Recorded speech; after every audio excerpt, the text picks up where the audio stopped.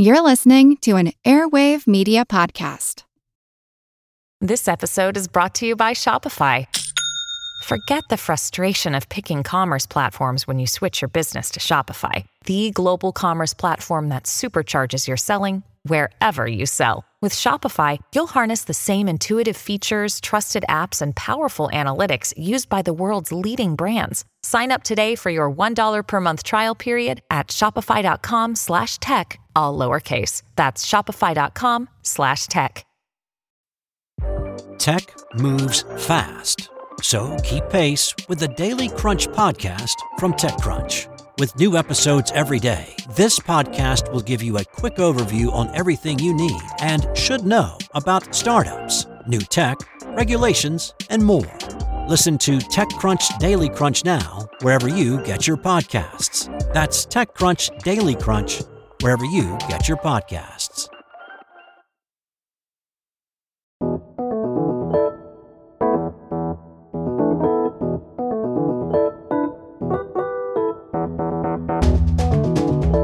When I was a kid and I got sick, my mom would call Dr. Stein. He would show up at the front door about 20 minutes later with, and I swear this is true, an actual black bag. These days, this is the only medical advice coming into my house. People think I'm insane. When I get on an airplane, when I get to my seat, I spray this all over my seat and under my tongue because the research says that colloidal silver really keeps viruses away. Well, since Dr. Stein isn't around anymore to make house calls, and this advice is free and convenient, should I listen to it? I'm Seth Shostak. I'm Molly Bentley. Welcome to Big Picture Science, produced at the SETI Institute, where researchers investigate the nature and origin of life. On Big Picture Science, we give you the wide-angle view on science and technology and devote one show a month to critical thinking, Skeptic Check. In this episode, do we still need doctors? The public realm is filled with compelling health tips from people without medical degrees, and self-diagnosis with the health app is easier and cheaper than a trip to the clinic. We're urged to be our own health advocates and seek second opinions anyway, so why not ask Alexa or take advice from a celebrity? And you may not be inclined to give up your physician, but what if artificial intelligence could give you a more accurate diagnosis? Could AI replace your MD? It's Skeptic Check. Heal Thyself.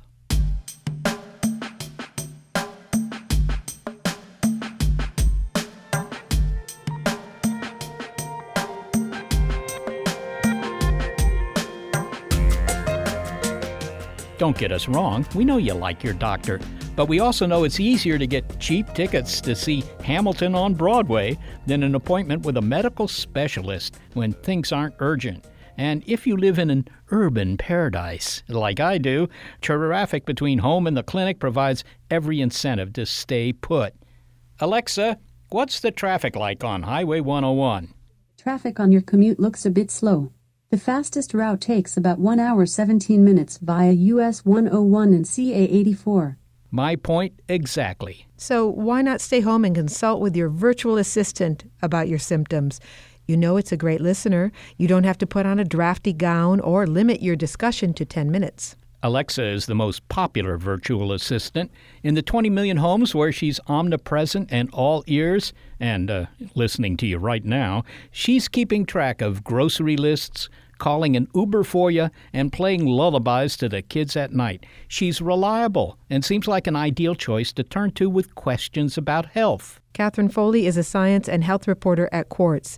In the July 2018 issue of the magazine, she and her co-worker, Yo-Yo Joe, looked into the reliability of the health advice provided by Alexa. When my coworker Yo-Yo Joe and I started this project, we were really interested in looking at how personal voice assistants at home were going to be changing the way that we try to diagnose ourselves at home. They wanted to know where Alexa got her information and what a doctor would make of it. There are two ways that Alexa can dispense medical and health information. First, you can ask Alexa using just her name, saying, "Alexa, why is my throat sore?" or something like that. According to Mayo Clinic, most sore throats are caused by viruses that cause the common cold and flu.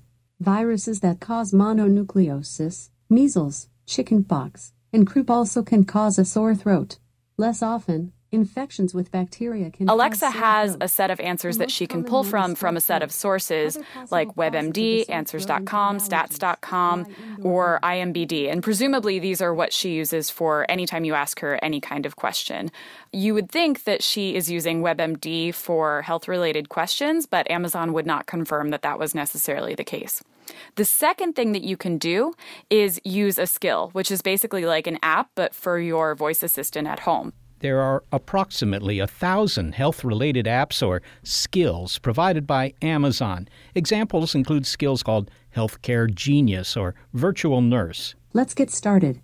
I'm Virtual Nurse. I can provide you with information about illnesses, medications, and first aid.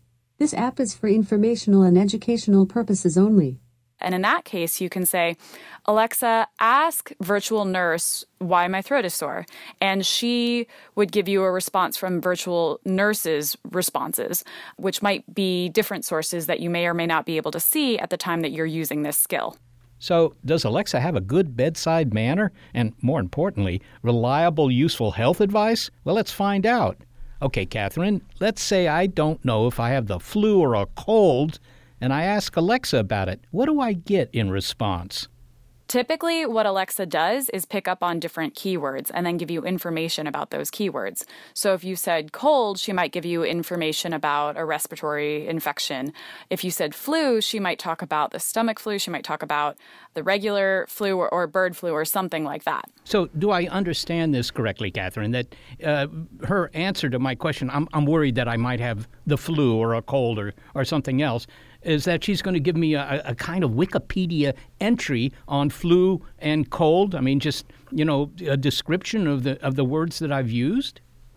That was the case most of the time, and that may or may not be helpful. But as one of our reviewing physicians, when we tested these skills, told us, oftentimes Wikipedia can be wrong. Isn't it possible that she would ask me questions simply to narrow the focus of her diagnosis?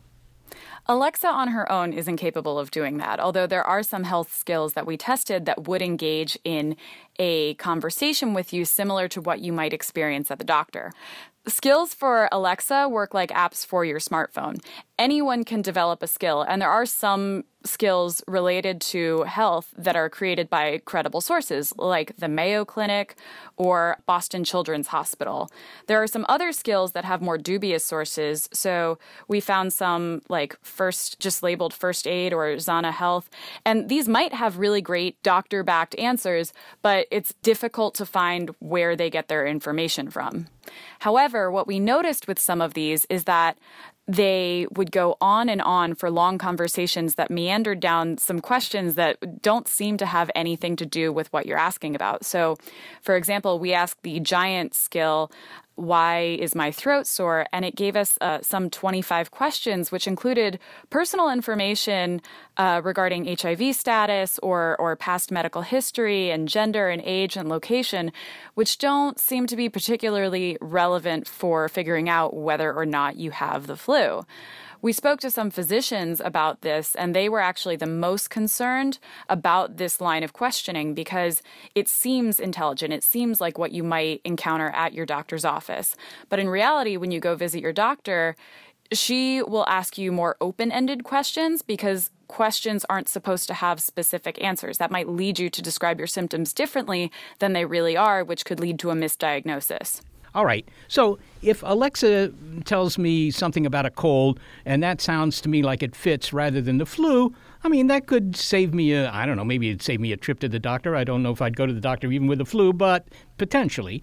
And a very large percentage of the population is already using the web for medical device, just, if you will, Googling in something. So what's wrong with a visit to Dr. Alexa? Well, when you're looking up your symptoms online, although you should always, verify whatever conclusion you come to with an actual physician, when you're looking online, you can see all of the different sources and make a decision for yourself which one you would like to trust or which one you might want to ignore. When you're using your home voice assistant, it may or may not tell you where it's getting that information. And if it's getting its information from a more dubious source or someone that you don't know, you shouldn't trust that. As part of your study, Catherine, you and your colleagues asked Alexa a number of questions, printed off the answers, and shared them with medical professionals, i.e. doctors. What was their response? Neither of them were particularly impressed. In some cases, the answers were very bad or the question wasn't answered at all.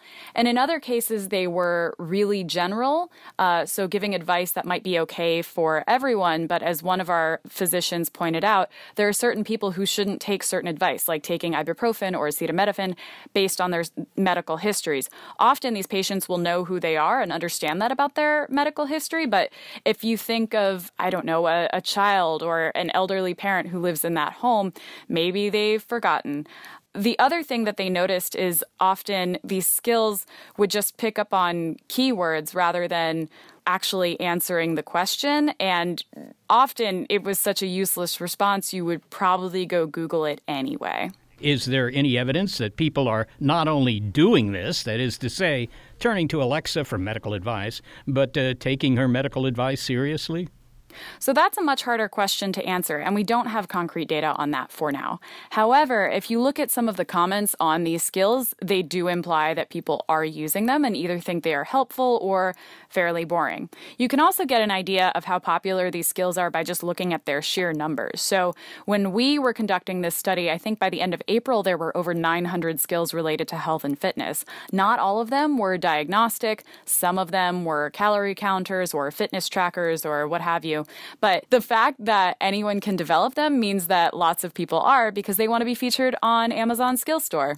And there are no privacy laws protecting a medical conversation with Alexa? And for that matter, what about hackers? Exactly. At the moment, these devices are not HIPAA compliant because there is no HIPAA compliancy laws for Amazon Web Services. However, per Amazon, these devices have a security system that is basically equivalent to being HIPAA compliant, but it's still important to note that it's not technically there yet.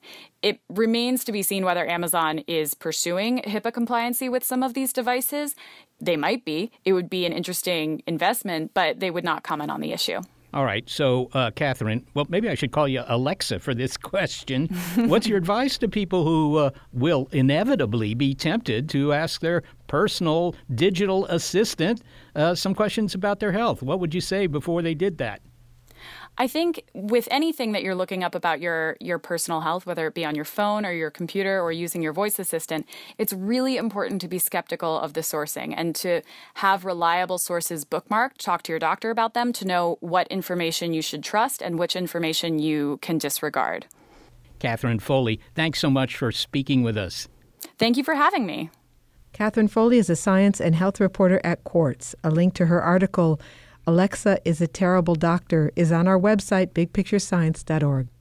Well, it sounds like, as it is with all things internet-related, not everything is accurate or reliable, and we have to remember that virtual assistants are relying on the internet. Well, that's right. So the ultimate source of the information is no better than what you'd find if you just went around and tried to Google your problems.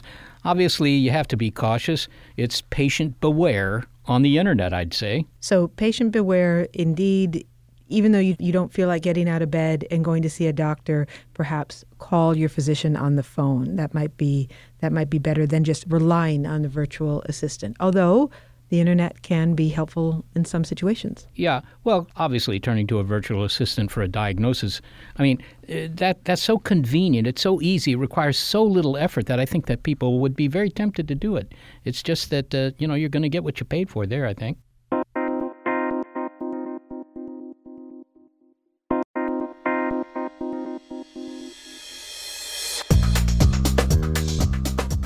Well, turning to a virtual assistant for diagnosis is one example of the trend of looking for health advice outside the medical clinic.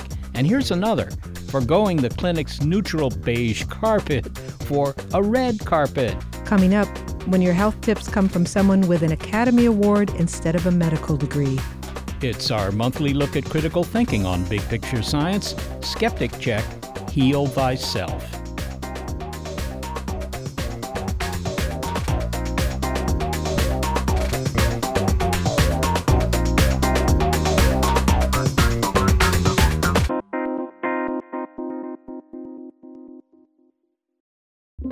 With Wired Science, you can geek out all you want. It's a podcast for anyone obsessed with math, science, space, biology, or technology. and it provides in-depth coverage on current news and discoveries. From strange diseases that turn your tongue fuzzy to tech that'll help crops grow from space. New episodes are released nearly every day, and they're typically under 10 minutes, so you can easily make them a part of your daily routine. Listen in the morning while you're getting ready or during lunch while you check NASA's astronomy picture of the day. Check out Wired Science now, wherever you get your podcasts. That's Wired Science, wherever you get your podcasts.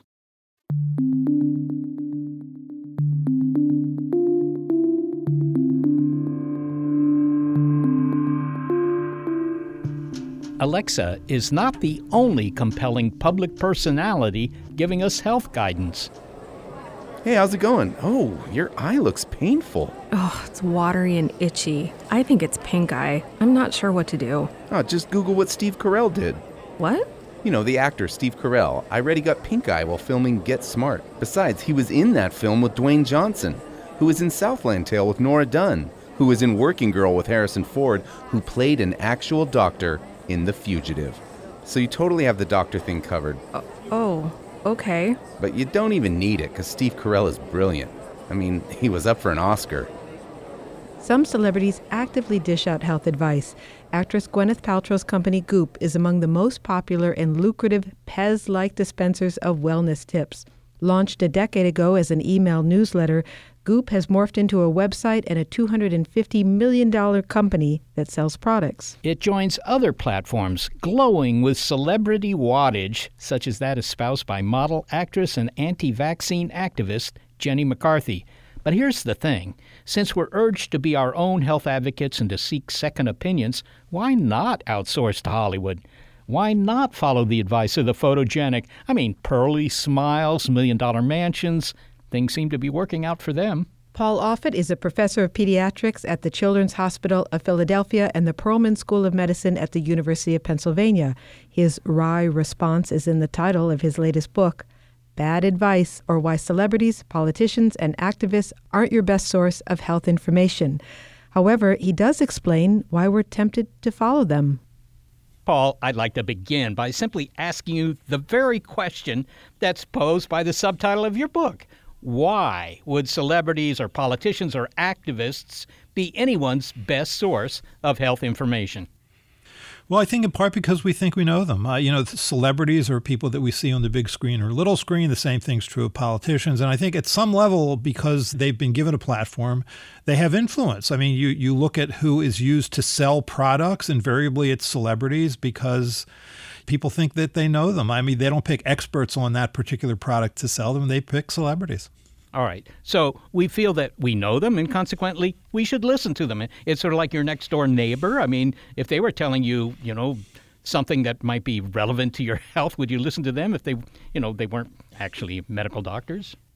Yes, that's exactly who people do listen to because they trust them. Whereas the doctor or the clinician is seen as somebody a little more distant, more formal, part of the medical industrial complex. And so people are a little more turned off by them. And especially these days, if you go to a doctor's office, the doctor sits there, stares at the computer screen, types in your information, often doesn't look at you. It's distancing, whereas your neighbor's your friend. They're going to give you information that helps you, even if it doesn't.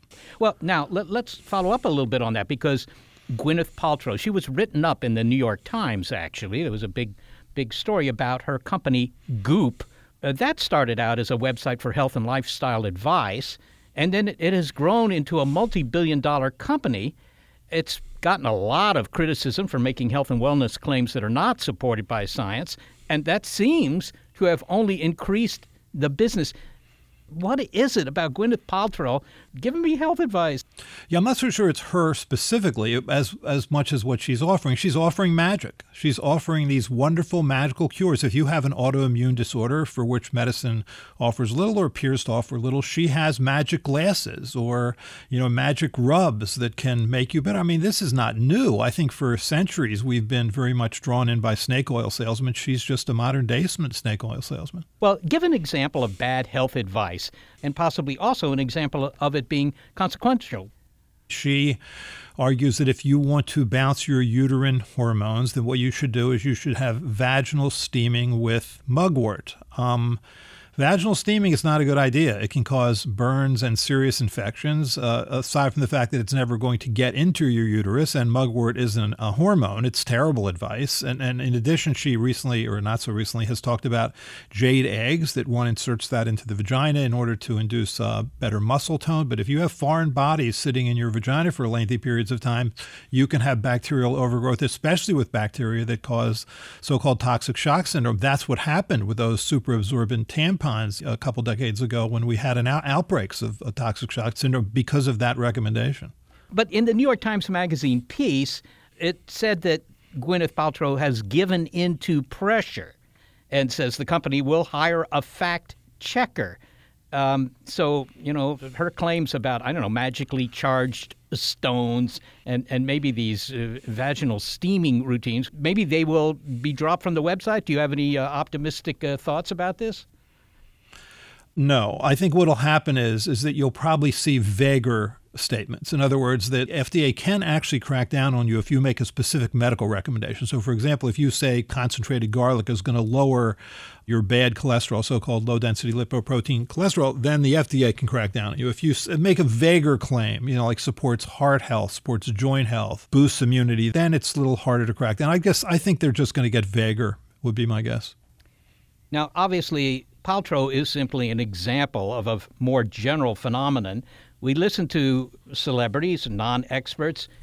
As you say, they're selling snake oil, yes, perhaps, but they're also addressing things that people may not be able to get much better advice on. A lot of your book describes the vaccine controversy, that vaccinations have caused autism, and that's a field that you specialize in. Maybe you can tell me a little bit about the backstory on that. Well, so the fact of the matter is that modern medicine doesn't really know what does cause autism. And so when parents of children who have this disorder, which is certainly emotionally and financially burdensome, they want answers, and medicine really doesn't have answers or cures. So this is where often you'll see sort of quote unquote alternative healers step in. They'll know what the cause is. So let's say they say that vaccines cause it, or they know what cures are, casein-free diets, gluten-free diets. And that's all very seductive for parents who are desperate to do something, anything to help their child. And this is the worst kind of quackery to me, or people who take advantage of parents' desperate desire to help their child. But I think it's because there are limits to modern medicine, and that's often where you see groups like this step in. The whole autism story, that vaccination causes autism, that was actually started by a legitimate medical researcher, right? I mean, this appeared in a refereed journal. I mean, what happened there? Give me that story just briefly.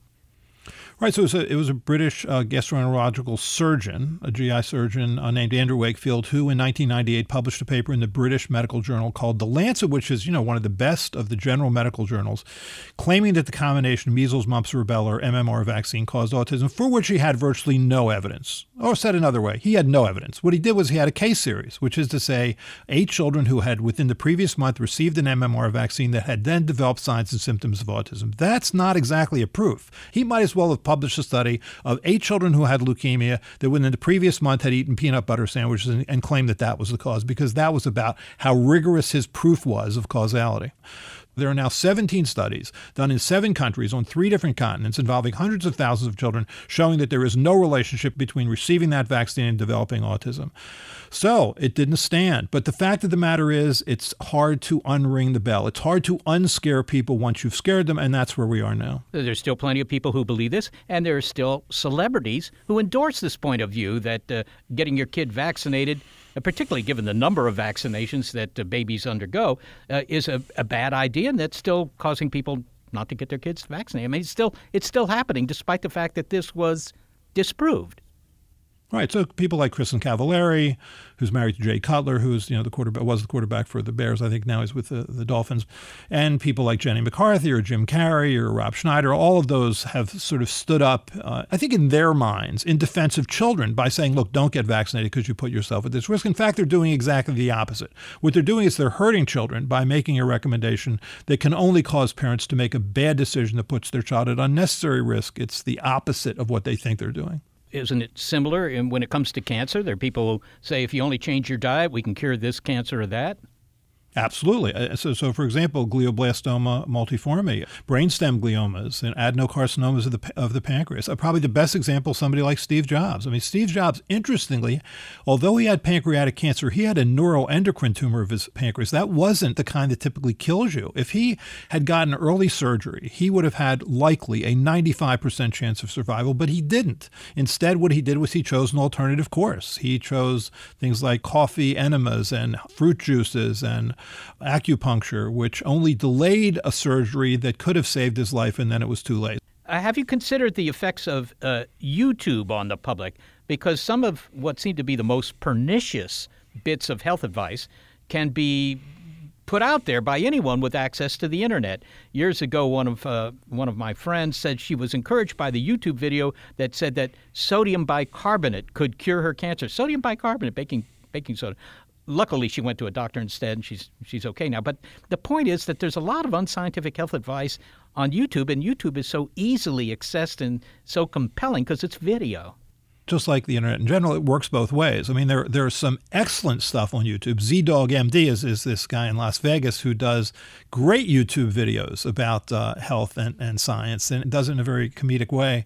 And there are, I know that a lot of the people that work to try and get good vaccine information out there also use YouTube to get that information out there. But you're right, it works both ways, and the viewer or listener is trying to confront which to believe, and it's hard. I think without a scientific or medical background, it's hard to know who to believe. Paul, you write that polls show that most people still trust the word of scientists, a majority, 70, 80%. So let's say that maybe 30% of the population would prefer to take the word of amateurs over that of medical doctors, and that percentage doesn't change very much. If the majority, though, of the population does trust scientists, why bother to try and convince the rest? Because maybe that's tilting at windmills. Well, I think you're right. I mean, I certainly think that when polled, people will say that they trust scientists who tell them about science. The problem is, I think that scientists don't do a lot of talking for a number of reasons. I think one is because there's limited access. I think the quote was something like about 1 of every 300 minutes on CNN is actually devoted in any sense to science and technology. And the Boston Globe, for example, which is located in the heart of the biotech industry, has basically eliminated its science and technology section in support of instead sort of health and wellness. It's hard to get your voice out there, number one. Number two is I think scientists certainly aren't trained in sort of dealing with the media or with the public, and they're assuming other people are doing it, and they're reticent to do it. So we aren't doing the talking. We're letting other people do the talking, which I think hurts our ability to get our message out there. Paul Offit, thanks so very much for speaking with us. Thank you. Paul Offit is a professor of pediatrics at the Children's Hospital of Philadelphia and the Perelman School of Medicine at the University of Pennsylvania. He is the author of Bad Advice, or Why Celebrities, Politicians, and Activists Aren't Your Best Source of Health Information. Since we recorded our interview with Dr. Offit, there have been developments regarding Gwyneth Paltrow's company, Goop. It has agreed to pay $145,000 in a California settlement for making false claims about the health benefits of the vaginal eggs and other products. While celebrities are more reliable as actors playing doctors than as real-life experts proffering prescriptions, Dr. Offit admits that there are limits to the answers that modern medicine can provide, and that makes it tempting to shrug off conclusions of medical science because they are incomplete or inconvenient. But an example of the high price of medical science denialism came in the 1980s during the early days of the AIDS crisis. This is when researchers were first drawing the causal link between HIV and AIDS. The gap of uncertainty was closing, but it was still wide enough to allow for doubt. And into that space, a California researcher inserted an alternative hypothesis. HIV did not, in fact, cause AIDS. The idea gained traction because of the natural resistance to the reality of the AIDS epidemic, and it went global. Richard Marlink, director of the Rutgers Global Health Institute, has overseen the coordination of AIDS research and training programs in developing countries for 30 years.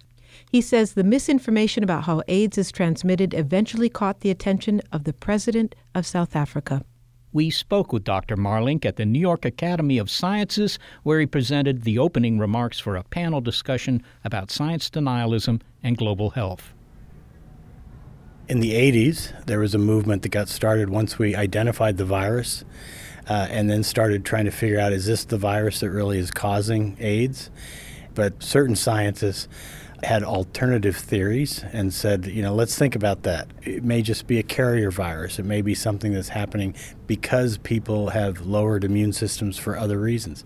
Now, those are valid theories, but they became dogma for certain scientists, and that changed people's minds that weren't scientists, and with the help of the internet, actually changed the mind of the president of South Africa, Thabo Mbeki. Let me follow up on that. So the gentleman that you're speaking of is the University of California, Berkeley virologist Peter Duesberg, and he denied that HIV caused AIDS, and this was 30 years ago, so this was in the 80s. Before we get to the consequences of his denialism, didn't the scientific establishment say that he had a right to dissent? He had a right to present a alternative opinion to what the majority of scientists were saying about the relationship between HIV and AIDS. Yes, at the beginning it was an alternate hypothesis, or one of the ideas, let's don't jump to conclusions until we have proof. Science is about testing your hypotheses. But he took it a step further and made it dogma and actually attacked people who would question his hypothesis. So it became something that was beyond science. It was an opinion that was unshakable for him. And then he began to mobilize other people that were many non-scientists to be part of the movement that HIV does not cause AIDS, and if you try to treat HIV with the drugs, you're only going to have toxicities and problems. So the drugs are not going to be something that we need to look into. So it went beyond science and became something using science to try to make a personal point, a vendetta almost that he had. And you pointed out that the president of South Africa, Mbeki, seized upon these ideas that HIV did not cause AIDS, and these were ideas that he got off the internet. Well, President Mbeki admitted himself that he found Peter Duesberg's ideas on the internet, and he even invited him to show in a scientific conference that, this should be questioned whether HIV causes AIDS, and these drugs now that were already by that time proven to be very effective, these drugs should be questioned.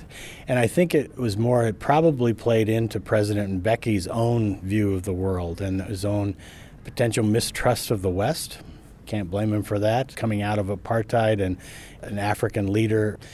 But whatever the case was, his decision, President Mbeki's decision to block having antiretroviral or anti-AIDS drugs come into his country for 5 years caused the premature deaths of literally hundreds of thousands of people, of South Africans living with HIV that didn't have access to drugs that were being provided for free by the United States, actually, and in other African countries surrounding South Africa were being provided. So whether President Mbeki was using Duesberg's theories just to promote his own or to align with his own worldview, I can't say, but he was affected in his own words by Duesberg and saying, look, a Western scientist here is saying that HIV does not cause AIDS and we should not believe in these drugs. I wonder if I could prompt you to tell the story of the woman that you spoke with who did not believe that HIV caused AIDS, and so she would not have her child treated. Yeah, Christine Majahori, she also fell under the spell of Peter Duesberg. And to be clear, she was in the United States at the time. Right. She's HIV positive, living with AIDS, and she was part of the AIDS denialists that HIV did not cause AIDS and that the drugs would be toxic compared to not taking them. So she refused to take the drugs that would have prevented her daughter, she was pregnant at the time, would have prevented her daughter from becoming HIV infected. So her daughter was born, unfortunately got HIV infected. Then she refused to have her daughter treated at the time there was effective treatment. So her daughter died of AIDS, and Christine died of AIDS after that. Well, I'm wondering, this is not the first person who has denied the causal relationship, and I'm wondering why her story stands out to you.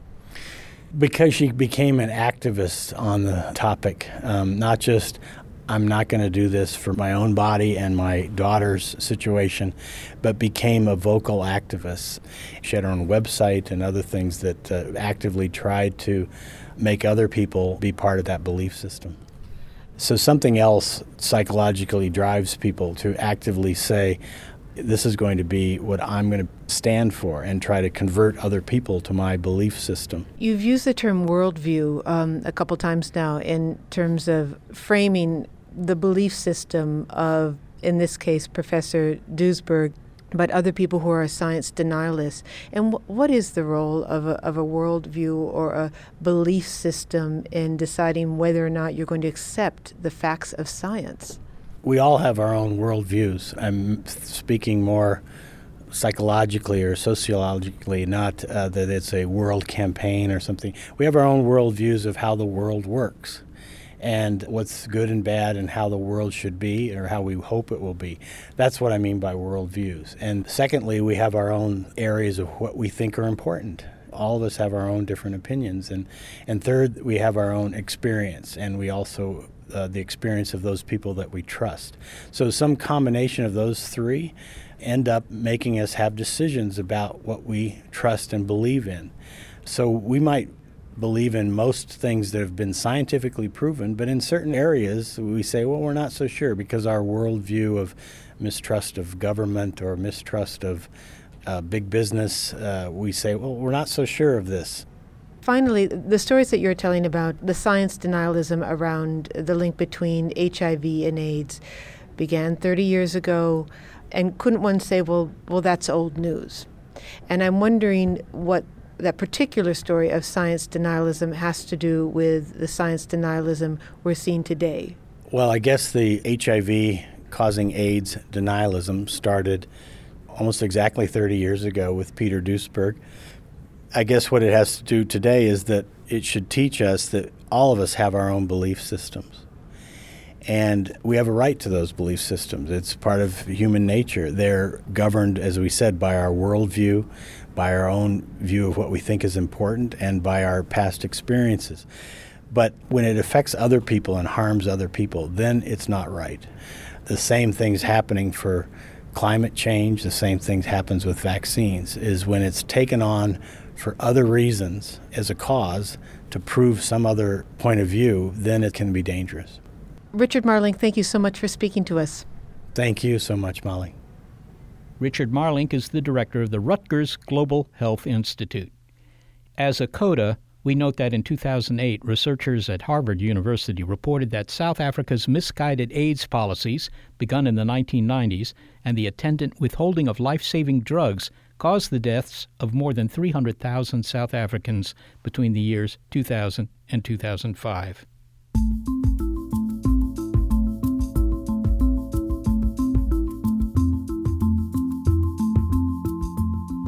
Clearly, ignoring the expertise of doctors and scientists can have tragic consequences, but are there cases where we might turn to another kind of expertise?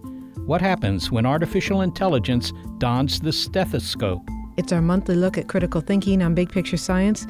Skeptic check, heal thyself.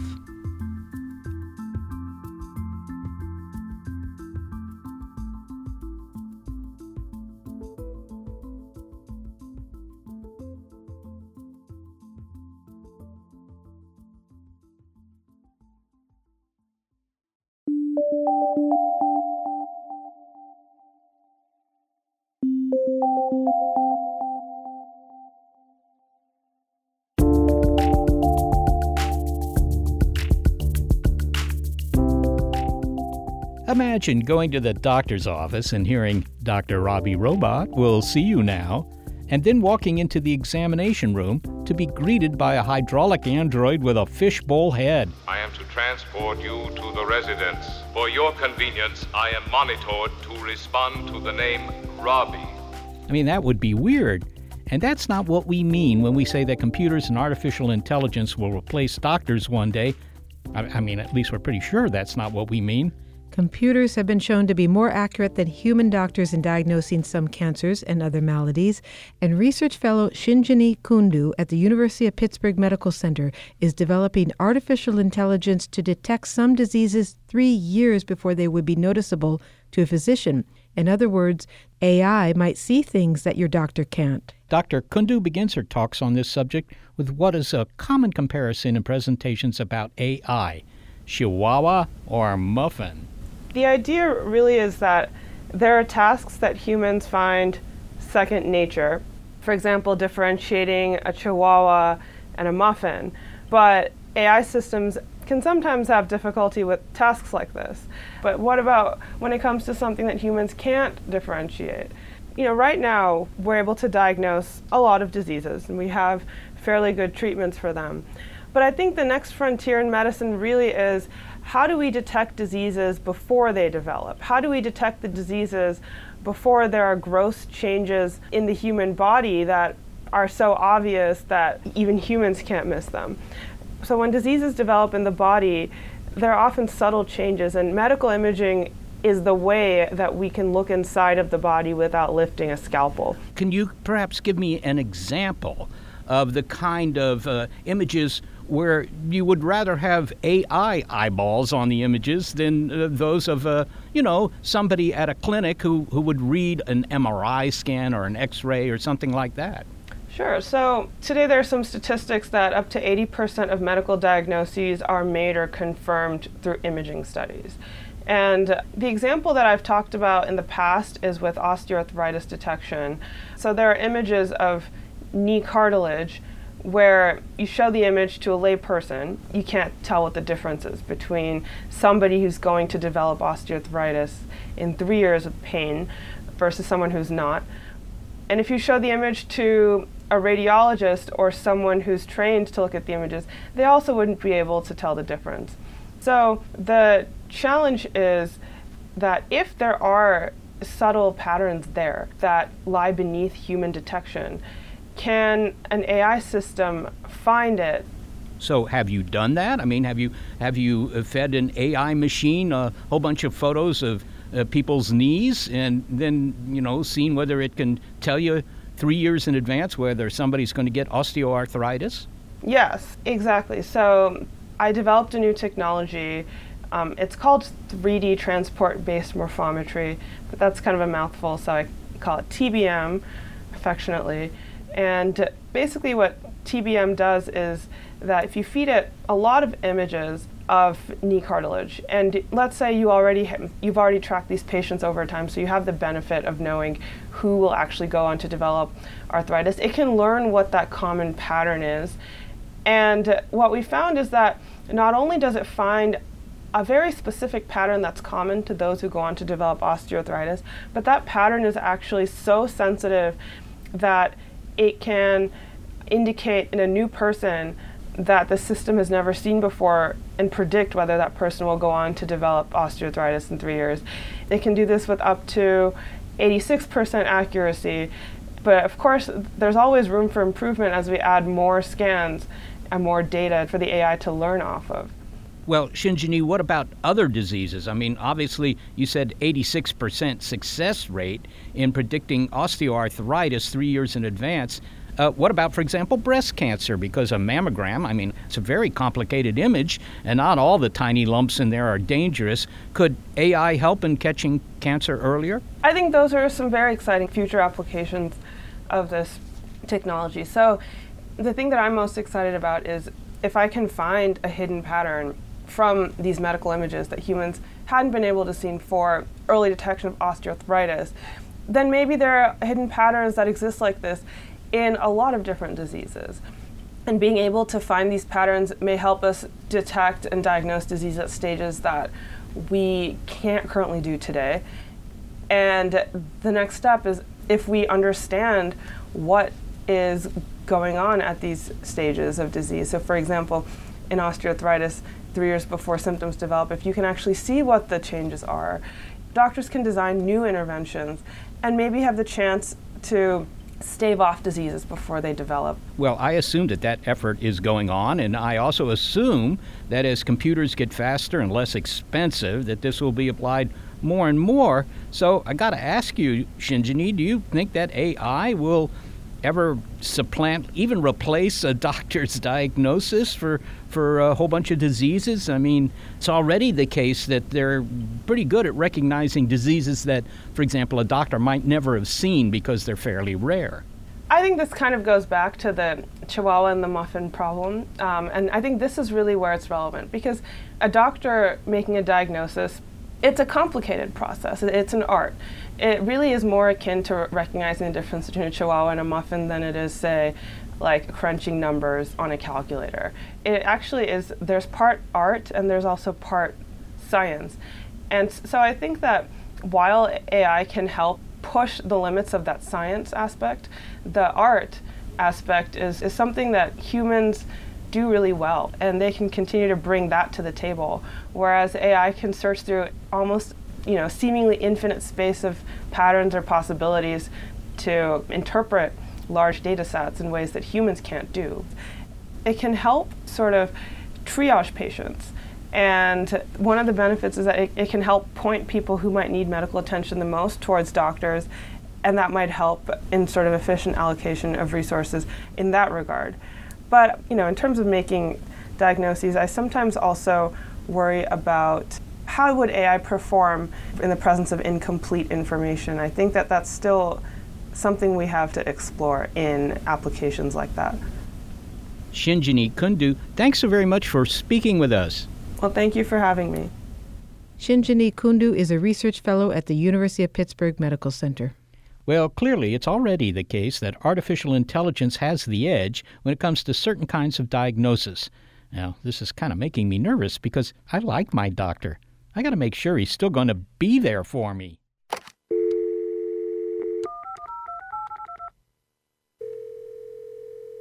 Hi, this is Dr. Schlisserman. Dr. Schlisserman? Yes, hi, Seth.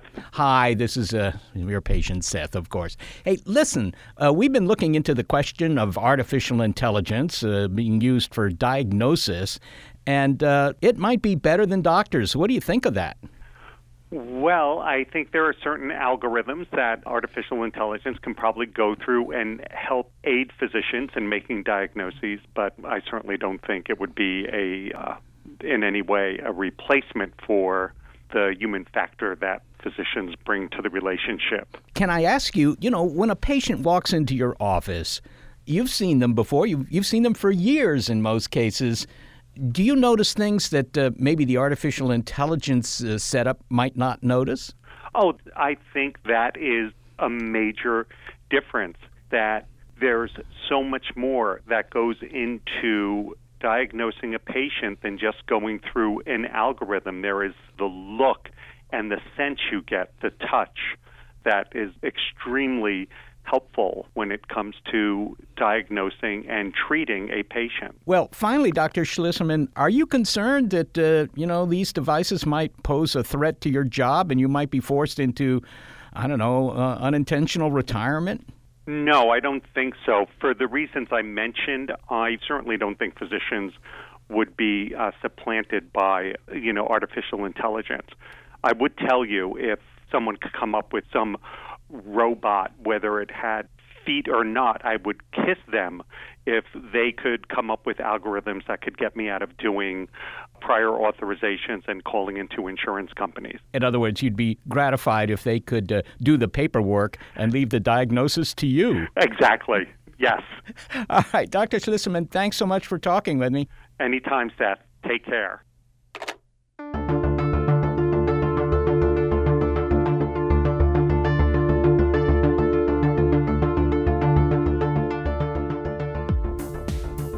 So what we're hearing in the show is that there are many sources of medical information out there that you could turn to instead of turning to your doctor, but that doesn't mean that you should or just accept those diagnoses without some critical thought as to where they're coming from. So clearly, you've got to be a little careful. We're talking about your health. We're not talking about, whether your windows are clean or whether your car works. So you got to consider the source of the advice you're getting. If it's somebody on television, they don't know you. They don't have the background in terms of your health for the past 20 years. They just don't have any of that stuff. And beyond that, they might or might not be qualified. But there is a reason why we're attracted to those television and movie personalities. As Paul Offit says, we identify with them, even though we're not celebrities, or we just like them. They offer alternative solutions that medical science can't provide. Well, obviously, if you have a really serious medical problem, you might not want to hear what your doctor says, particularly if your doctor comes back and says, we don't know what causes this, and I don't know how to treat it. And there's somebody over here coming in on the internet or on the television or whatever and says, I do know how to deal with this, then of course you're going to be tempted to listen to that. And we've heard that there are serious consequences of eschewing medical advice just because it's inconvenient or it's incomplete. And a very stark example of that is what happened when AIDS denialism circulated in the late 80s and the 90s. I think another interesting thing in the show is where this is all going. Clearly, artificial intelligence is coming into the picture, and it's better at doing some things. It can stop the progression of some diseases by simply diagnosing them very much earlier. That's a great thing. And I can imagine that 20 years from now, getting artificial intelligence involved in your health care is going to be a no-brainer, as it were. Okay, but for now, we still have doctors. They are humans, and we should continue to appeal to their expertise.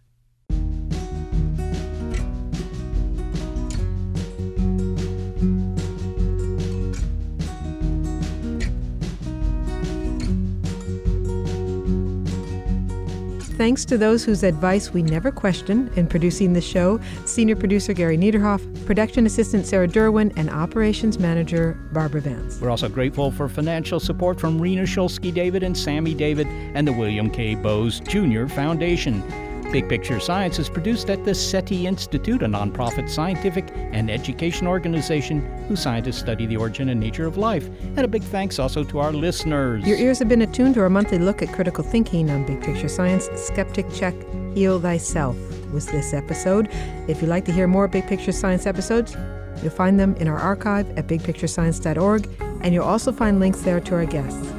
You may be listening to our radio show, but if you want Pi to better conform to your gusto-grabbing lifestyle, why not subscribe to the Pi podcast? That way you'll never miss an episode.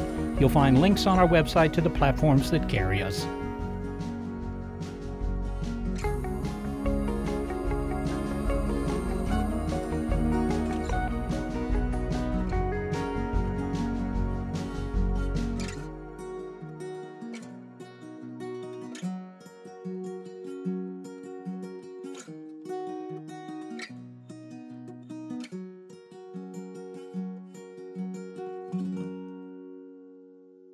Why did the banana go to the doctor? Because he wasn't peeling well. Skeptic Check is brought to you thanks to a generous grant from the Trimberger Family Foundation. At the Trimberger Family Foundation, we hold that skepticism is a lamp that lights the way to truth. Trimberger.org.